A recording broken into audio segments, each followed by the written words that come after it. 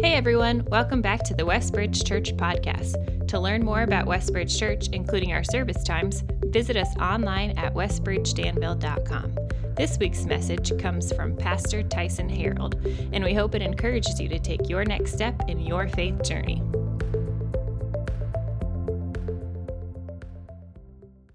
Well, good morning. My name is Kyle, strong entrance, and I serve as one of the pastors here, our student pastor. Just a joy to be with you this morning, and delighted that you are here as well. What we've been doing is we've been worshiping through song, and we're just going to continue doing that. We're going to worship now through prayer and praying together. And we do that for a handful of reasons, but two in particular. One is because prayer really aligns our heart with the heart of God. And as a people, prayer is this acknowledgement that we need God to do something that only He can do. But the second is because Scripture really instructs us to pray with one another and to pray for one another. And so as I pray, I'm going to lead us through this, but I would just encourage you to actively listen or even to pray alongside of me as we continue worshiping together, okay? So let's go ahead and bow our heads and join me in prayer.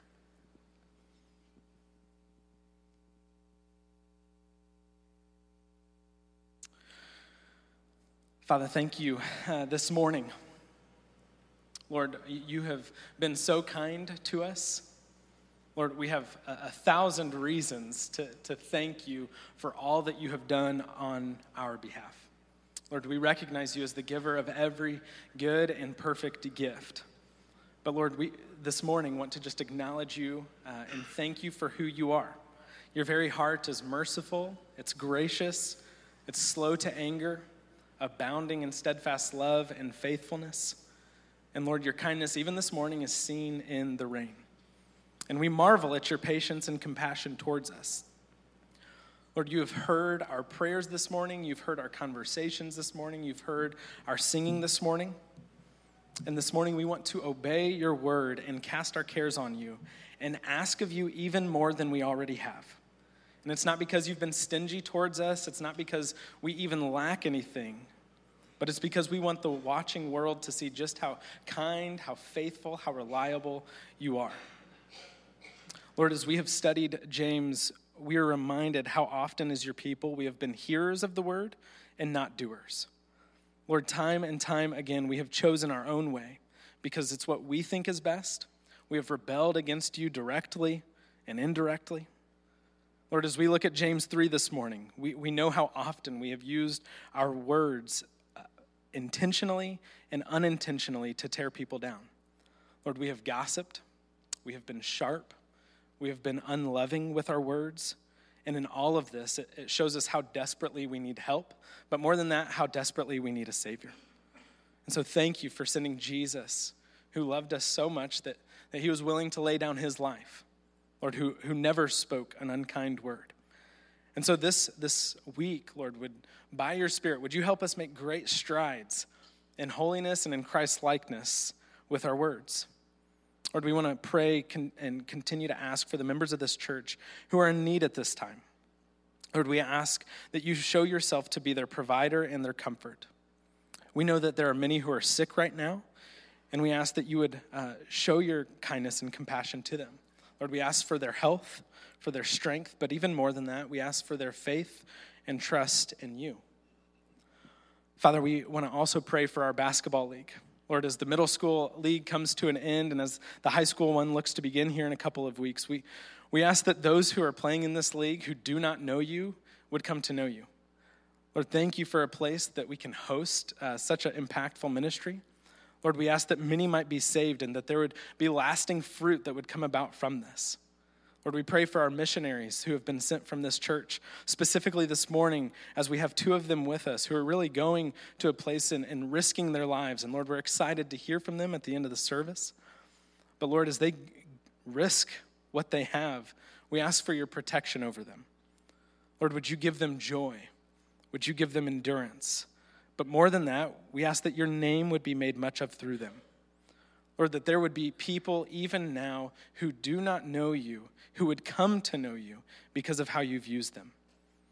Father, we ask now that as we hear your word preached, that you would remind us of the great hope that we have in the gospel, and that you would increase our faith. We ask that you would strengthen us through the preaching of your word. In Jesus' beautiful name, amen. Thanks, Kyle. Well, thank you for being here with us today. And as you've heard, we've been in the book of James. This series is entitled Sweet Sanity, and sanity comes when we actually do what God calls us to do. But so often we hear what we're supposed to do, and yet we don't do it. I thought of a story from my life this past year. About a year ago, I witnessed a great injustice in the middle of a 7th grade boys basketball game. And I should have known better.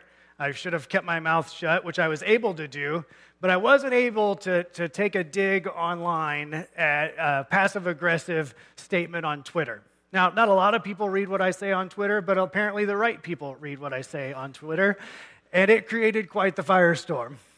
I issued an apology, wrote an email, and saw the futility of my words, and even though I didn't say them out loud, right? Whether you text something, you say something, you write something, those are all words that come ultimately from inside of us, and it was a humbling experience as I should have known better. I should have kept my mouth shut, but I didn't. And unfortunately in my life, there's no shortage of material of when I should have kept my mouth shut. I remember as a little kid, my parents said, Tyson, one day God is going to use all those words that you say for something good.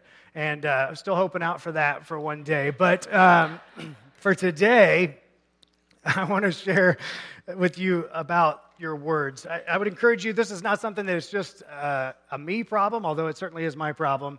It's all of us. Problem. And if you want to feel better about yourself today, maybe at lunch or in your small group, spend a time and just go around and share sometime that you said something that you wish you could take back. And one thing that you'll find is that we all have those moments. You probably had something in the last week. Good news is if you said something at Thanksgiving, you can redeem yourself at Christmas. And hopefully this message today will help you out in that. Words have such power, which I think is why James spends so much time on our words. And the difficulty today will not be in understanding what I'm talking about. No one will struggle to understand what I'm trying to lay out from God's word today. The difficulty will be in actually doing it because our words have such power and they carry such weight. They have the power to build up. They have the power to tear down. And James spends a good portion, not only of this chapter, but also throughout the rest of the book, highlighting the importance of our words. And so today, that's what we're going to be talking about. In James chapter 3, verse 1, he says this, "Not many of you should become teachers, my fellow believers, because you know that we who teach will be judged more strictly. We all stumble in many ways. Anyone who's never at fault in what they say is perfect, able to keep their whole body in check. When we put bits into the mouths of horses to make them obey us, we can turn the whole animal. Or take ships as an example. Although they are large and driven by strong winds, they are steered by a very small rudder wherever the pilot wants to go. Likewise, the tongue is a small part of the body, but it makes great boast. Consider what a great forest is set on fire by a small spark. The tongue also is a fire, a world of evil among the parts of the body.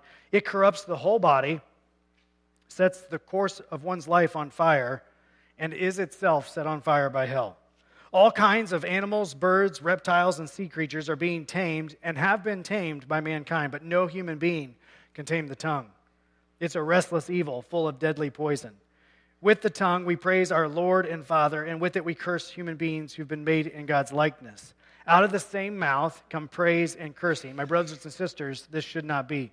Can both fresh water and salt water flow from the same spring? My brothers and sisters, can a fig tree bear olives or a grapevine bear figs? Neither can a salt spring produce fresh water. James begins his instructions on the power of the tongue by saying, not many of you should desire to be teachers because you know that we who teach will be judged more strictly. This is probably one of my top 5 least favorite verses in all of the Bible. I dread this verse. But what James is trying to help us understand is not that we shouldn't teach, because many of you have a gift of teaching. By the way, this isn't just for pastors, right? You're teaching all the time. If you're a parent, you're teaching. But specifically in this context, he's thinking of those who are teaching God's word. It applies to all of us. James seems to be addressing a problem with teachers, and if you think about what happens, James is in charge of the Jerusalem church. Many Pharisees would have come to know Jesus, we know. And they loved, in that culture, to elevate the person who was the teacher. Think about it. Most of the culture, most of the people in the culture couldn't necessarily even read or write. So when someone comes into the room and says, well, this is what God has to say, or this is what his word has to say, they naturally get the position elevated, and it becomes really easy for that person to take advantage of it. James says, not many of you should become teachers because you know that we who teach will be judged more strictly. He's not trying to dissuade, but he's setting the tone of seriousness around what teaching is and why it's important. I also think that he saw his brother as he struggled with the Pharisees, as he watched the Pharisees struggle with this as well, right? The more they came to know, the more that they tried to hold people down with it. The reality is, the more knowledge that we have, it inevitably builds or puffs us up. I think of Paul in 1 Corinthians 8, verse 1, where he says that knowledge puffs up, but love builds up. The more that we come to know, especially for those of us who are teachers, we naturally become a little bit more conceited, a little bit more prideful, or at least there's the opportunity to do so. And so before James gets into any other words, one of the most dangerous places for our words to take place is for those of us who are teaching, because we have the opportunity to do incredible good or harm. It's the same thing that you and I both have the power to do. And he says that those who teach will be judged more strictly. Now, the judgment that he's speaking of is not in the sense of condemnation. If you remember, Paul told the Romans, there's no condemnation for those of us who are in Christ. But it does not eliminate the possibility, if I'm teaching something and you know me really well and you go, wait a minute, Tyson says this, but he does this, there's a natural judgment that occurs because of that. There's a natural judgment that comes, and not in the sense of a condemnation, but certainly in the potential for discipline or correction or even loss of reward. And as you think about judgment, it's not in the sense that necessarily that it would happen immediately, although it could. One of the best examples I've thought of this to hopefully illustrate what James is talking about is, do you remember in Moses' life, when Moses is leading the people out of the land of Egypt and they run out of water? The first time they run out of water, God tells them, strike your rock with a staff and water will pour forth from that. The nation of Israel moves on from that moment and they go to another place, and God tells Moses, he says, look, this time I want you to speak to the rock. I do not want you to hit the rock. And what happens? Well, read Numbers chapter 20 if you get a chance this week, because Moses, you can sense it in the text, he becomes extremely frustrated with these people. And what does he do? He doesn't speak to the rock. He instead goes back to what he knows. He strikes the rock. Water comes forth. But God tells him and Aaron, he says, because you didn't honor me in the sight of all people, you don't get to go into the promised land. You see a natural judgment that overflows from not obeying what God had told him to do. And I think that's often what happens in the lives of teachers, is that there's not only a judgment from within, from all of us, where you go, wait a minute, that doesn't line up, that doesn't look like you, but there's also the possibility of a loss of reward or a discipline in some regards that James is talking about when he talks about judgment. I want you to contrast that kind of thinking with what Jesus did. Think of all the times where he just didn't speak. Whether it was before Pilate, whether it was in the garden, whether it was when someone asked him a question. It's been said that throughout the Gospels that there were 183 questions that Jesus was asked, and he only directly answered 3 of them. But what he often did was came back with more questions, 307 more questions.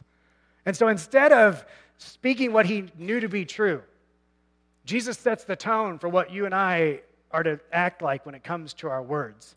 I knew this a year ago, and I failed to do it. Just because you have a voice doesn't mean you need to use it. And in our culture, it is the exact opposite. You have a voice, therefore you should share it, whether we want to hear it or not.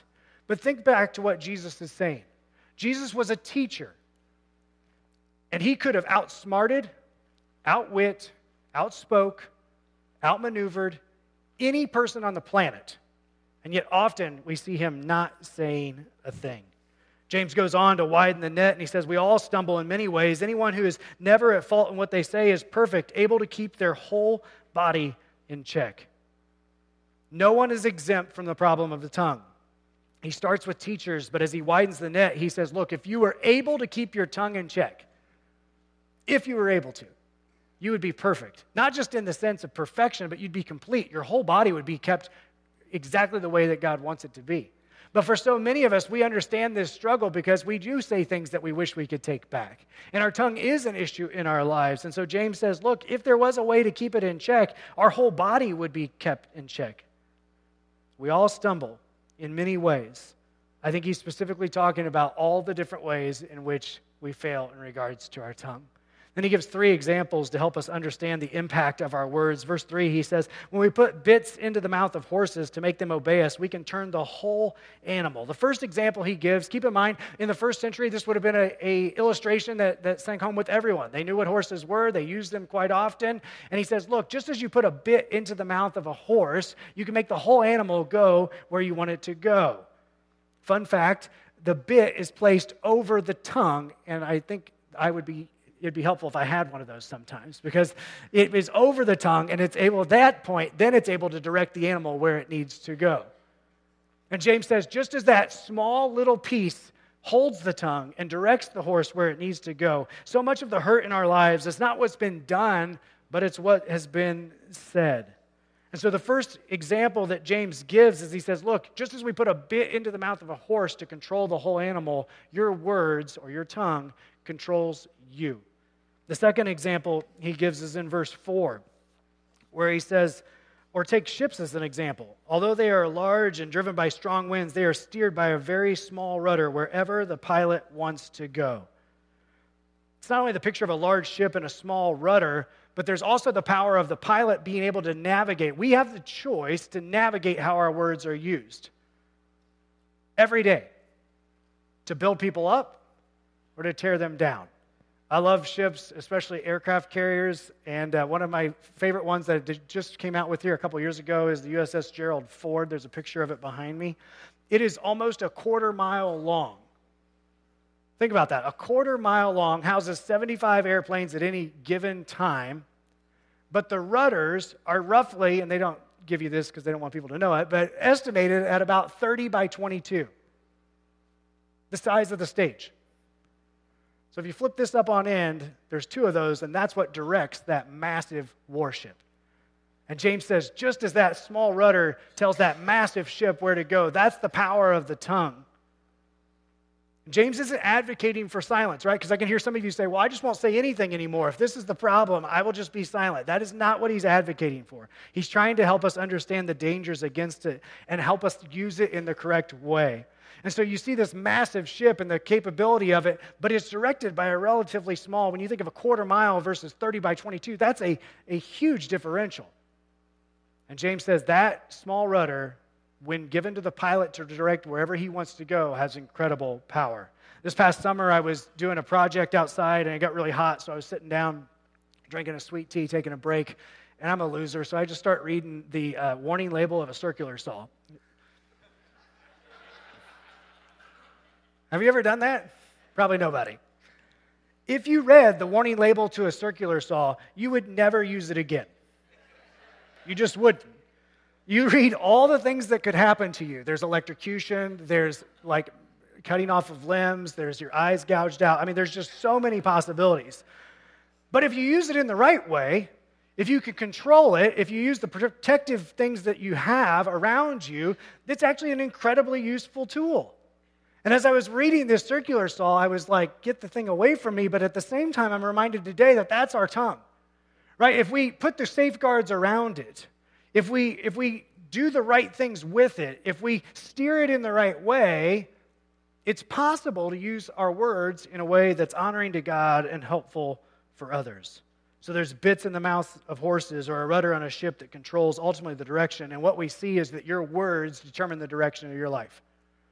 Your words determine the direction of your life. I want you to think about every major conflict in your life. It was probably not an event. It was probably something that was said. Now, I don't want to minimize because there have been terrible events that have happened in people's lives. But as you look back, out of all the strife and all the conflict that I encounter, most of the time it's because somebody said something or didn't say something. And just like we would operate a circular saw in the right way, you've got to use your words in a way because it not only determines what immediately happens with you, but it determines the direction of your life moving forward. James goes on in verse 5 to say, likewise, the tongue is a small part of the body, but it makes great boast. Consider what a great forest is set on fire by such a small spark. The tongue also is a fire, a world of evil among the parts of the body. It corrupts the whole body, sets the whole course of one's life on fire, and is itself set on fire by hell.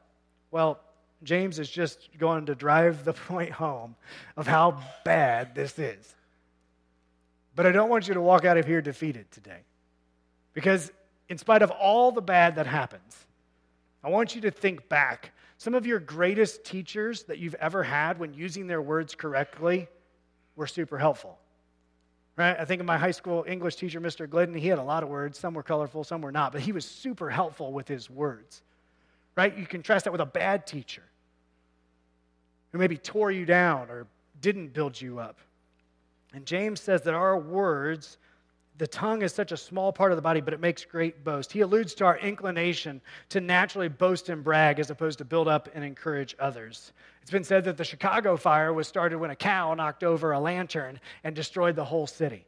And that little spark of fire, James goes on to say that the tongue is a fire, and fire uncontained breeds more fire. As long as there's something else to burn, it just continues to go. And James says that if your tongue is not held in check, it's going to continue to destroy. It's going to continue to cause problems. It's going to continue to burn. And he says in verse 6 that it's a fire, that it's a world of evil among the parts of the body. I love that picture that he gives us. It's a world of evil, meaning there's an infinite capacity for your tongue to cause harm, but there's also an infinite capacity for your tongue to help out. It's a world of evil among the parts of the body. There are so many ways in which it can do good and so many ways in which it can do bad. I thought of the internet, right? You can't do a home project without going to YouTube, right? But there's also a lot of terrible things on the internet. It's the same way with your words. It's a world just like the internet, that there is such a possibility to do great good or great harm. And James says if we don't keep it in check, it's a world that will set the whole course of one's life on fire. Once again, your words determine the direction of your life. And then lastly, he says, it's itself set on fire by hell. Now, in English, we use hell for a variety of different words in the Greek and the Hebrew. And for this in particular Greek word, it was of Gehenna. Gehenna is the spot outside of Jerusalem that is the natural trash heap that just burns and burns and burns and burns.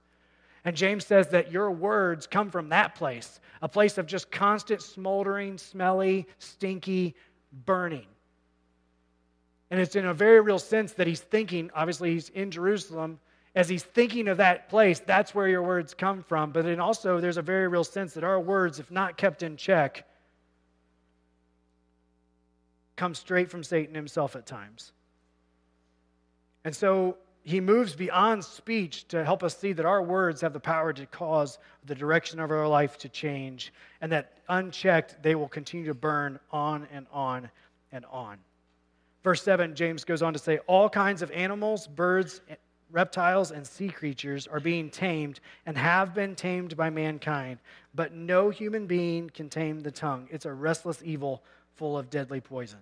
So not only is it a fire, and not only is it have the capacity to direct your life, and not only unchecked will it cause great problems, he goes on to say that this can't be tamed. And he uses the same classification that is used in Genesis. Right? In the first part of Genesis, it gives the same classification that there's animals, birds, reptiles, and sea creatures, just to show that since creation has happened, those things have been tamed, but your tongue cannot be fully tamed. And he ties back to that to help us see that there are so many things in life that we've been able to wrestle and get a hold of. It's a restless evil full of deadly poison.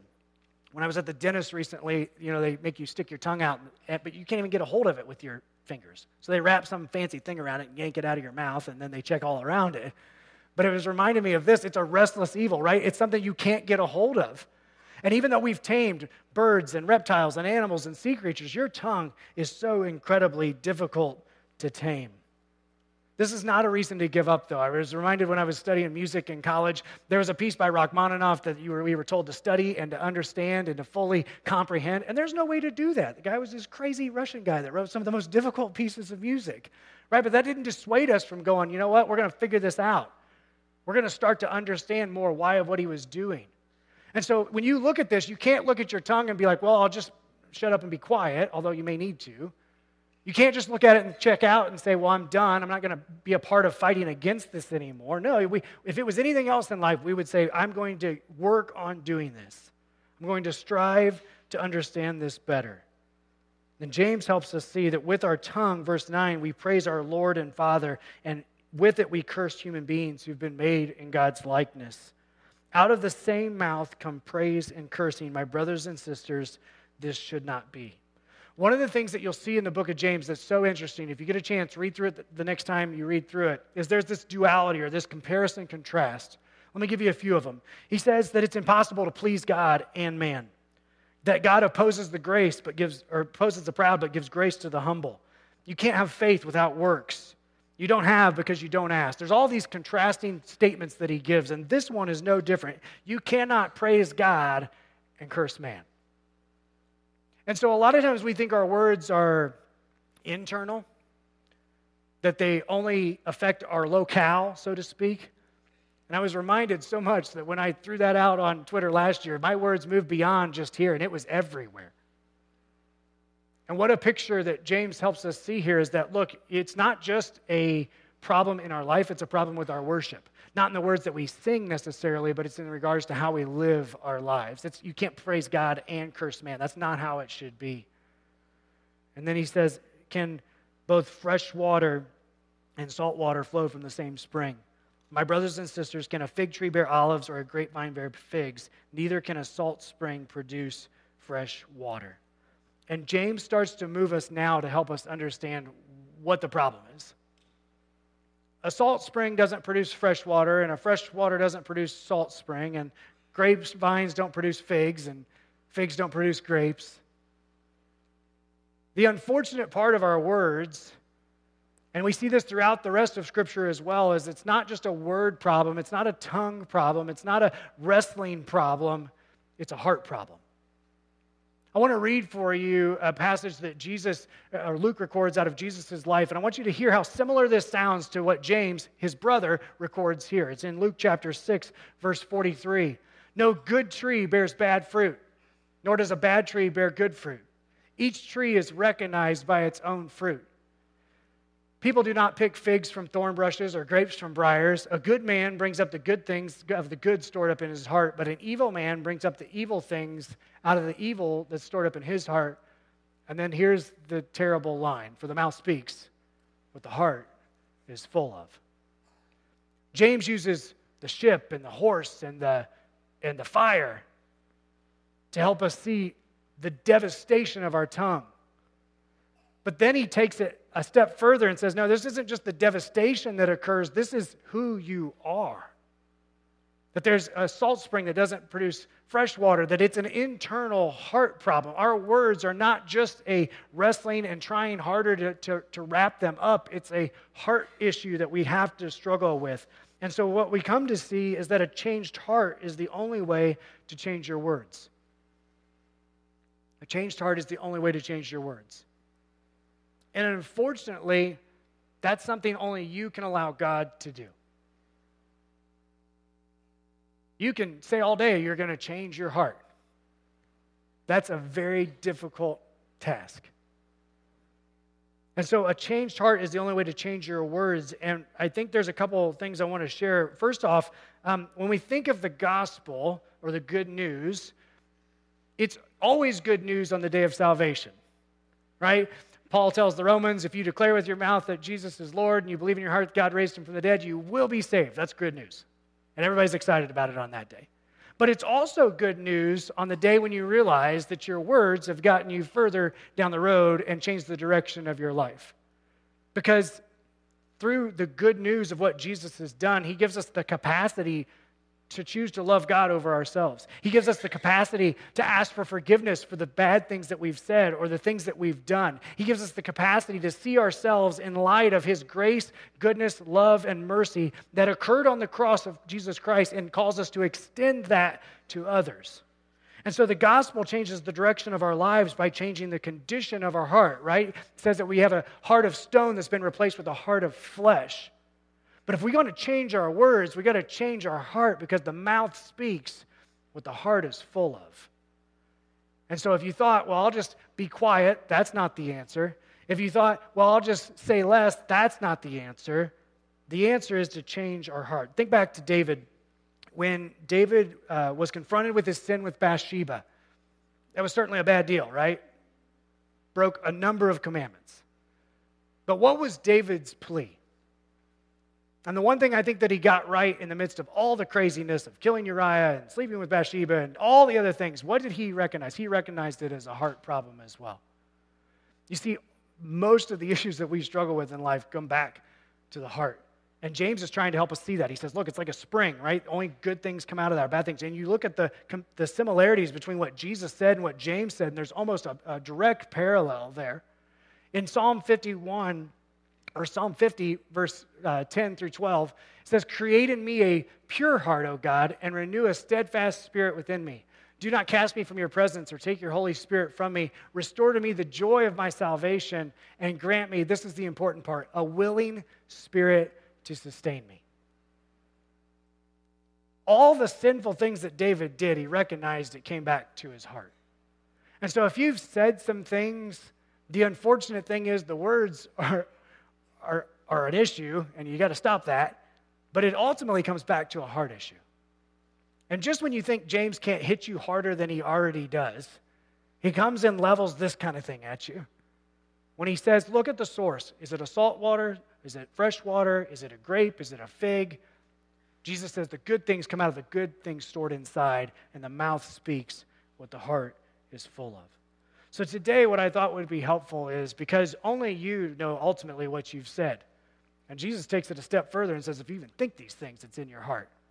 And so I thought today would be helpful just to have a time of reflection. But this is not just a James issue. This is not just a Jesus issue. Out of the 850 some odd Proverbs, over 100 of them have to do with our words.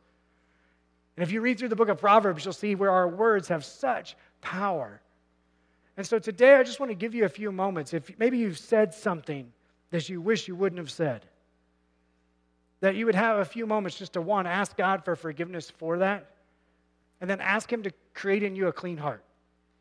But then you can't just stop there, because that's like, okay, I did that, check off the box, and we're good. We can go home and everybody can feel better, and we'll watch football later today, and we'll yell at that TV, because that's just a TV, and it won't really matter.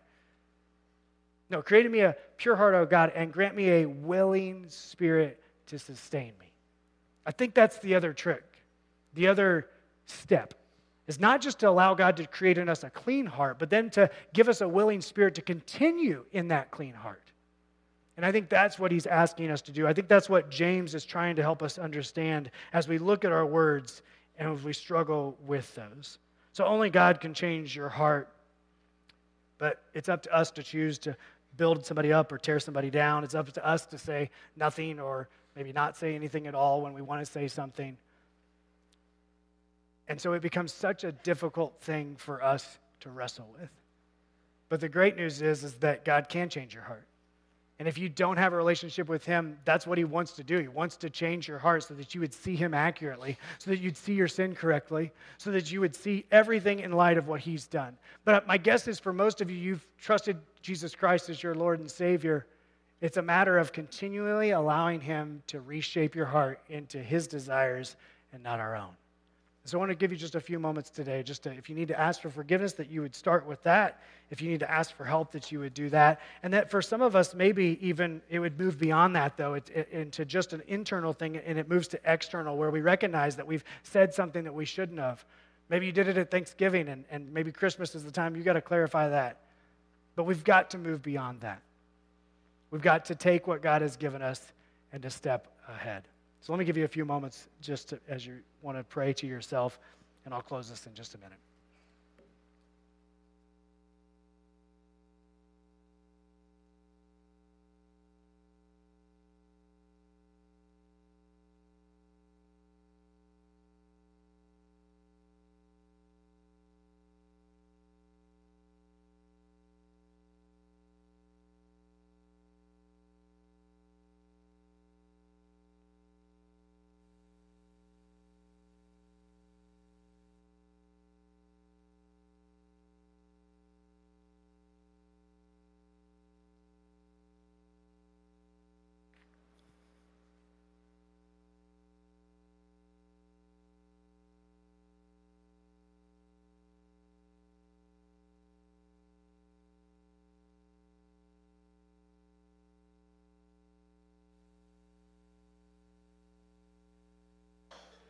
God, we are so grateful that because of Jesus, we no longer stand condemned. Now, your word says that if we confess our sins, you're faithful and just to forgive us of all unrighteousness and to cleanse us. And so, God, for myself and for every person in this room today, God, I pray that you would help us to remember that our words matter. And that, God, the reality is it's not if we struggle, but when we do. And so, God, I pray that you'd help us to be quick to forgive from both ends, whether we've been hurt or we've hurt others. God, that we would be quick to seek reconciliation from you and them. That, God, that you would stir something in our hearts, though, to understand the power of our words. That you would remind us that we all stumble and that there's grace for that, and we thank you for that. We recognize we don't deserve it. But God, we recognize that we need your help in a world that is so consumed with what to say and that our voices matter and that we are the most important thing. Help us to see that we're not. God, I thank you for your son Jesus that gave us the perfect example of what this looks like. God, we're thankful for his sacrifice for the times that we don't measure up. So God, I pray that for each and every one of us that you would create in us a clean heart, that you would grant us a willing spirit to continue on, that whether it's our words or our actions or our thoughts or whatever it might be, God, that we would recognize today that we have freedom and forgiveness because of what your son Jesus did on the cross. And God, I pray that if somebody doesn't know you here today, that God, that they would seek you, that God, that they would run to you. But God, for so many of us today, we do know. We do know where our help comes from. So God, I pray that you would create in us today a clean heart that we might not sin against you. In Jesus' name, amen. If you were encouraged by today's talk and believe it would be helpful for others, please be sure to subscribe or share. To experience other messages or find helpful resources, visit us online at westbridgedanville.com.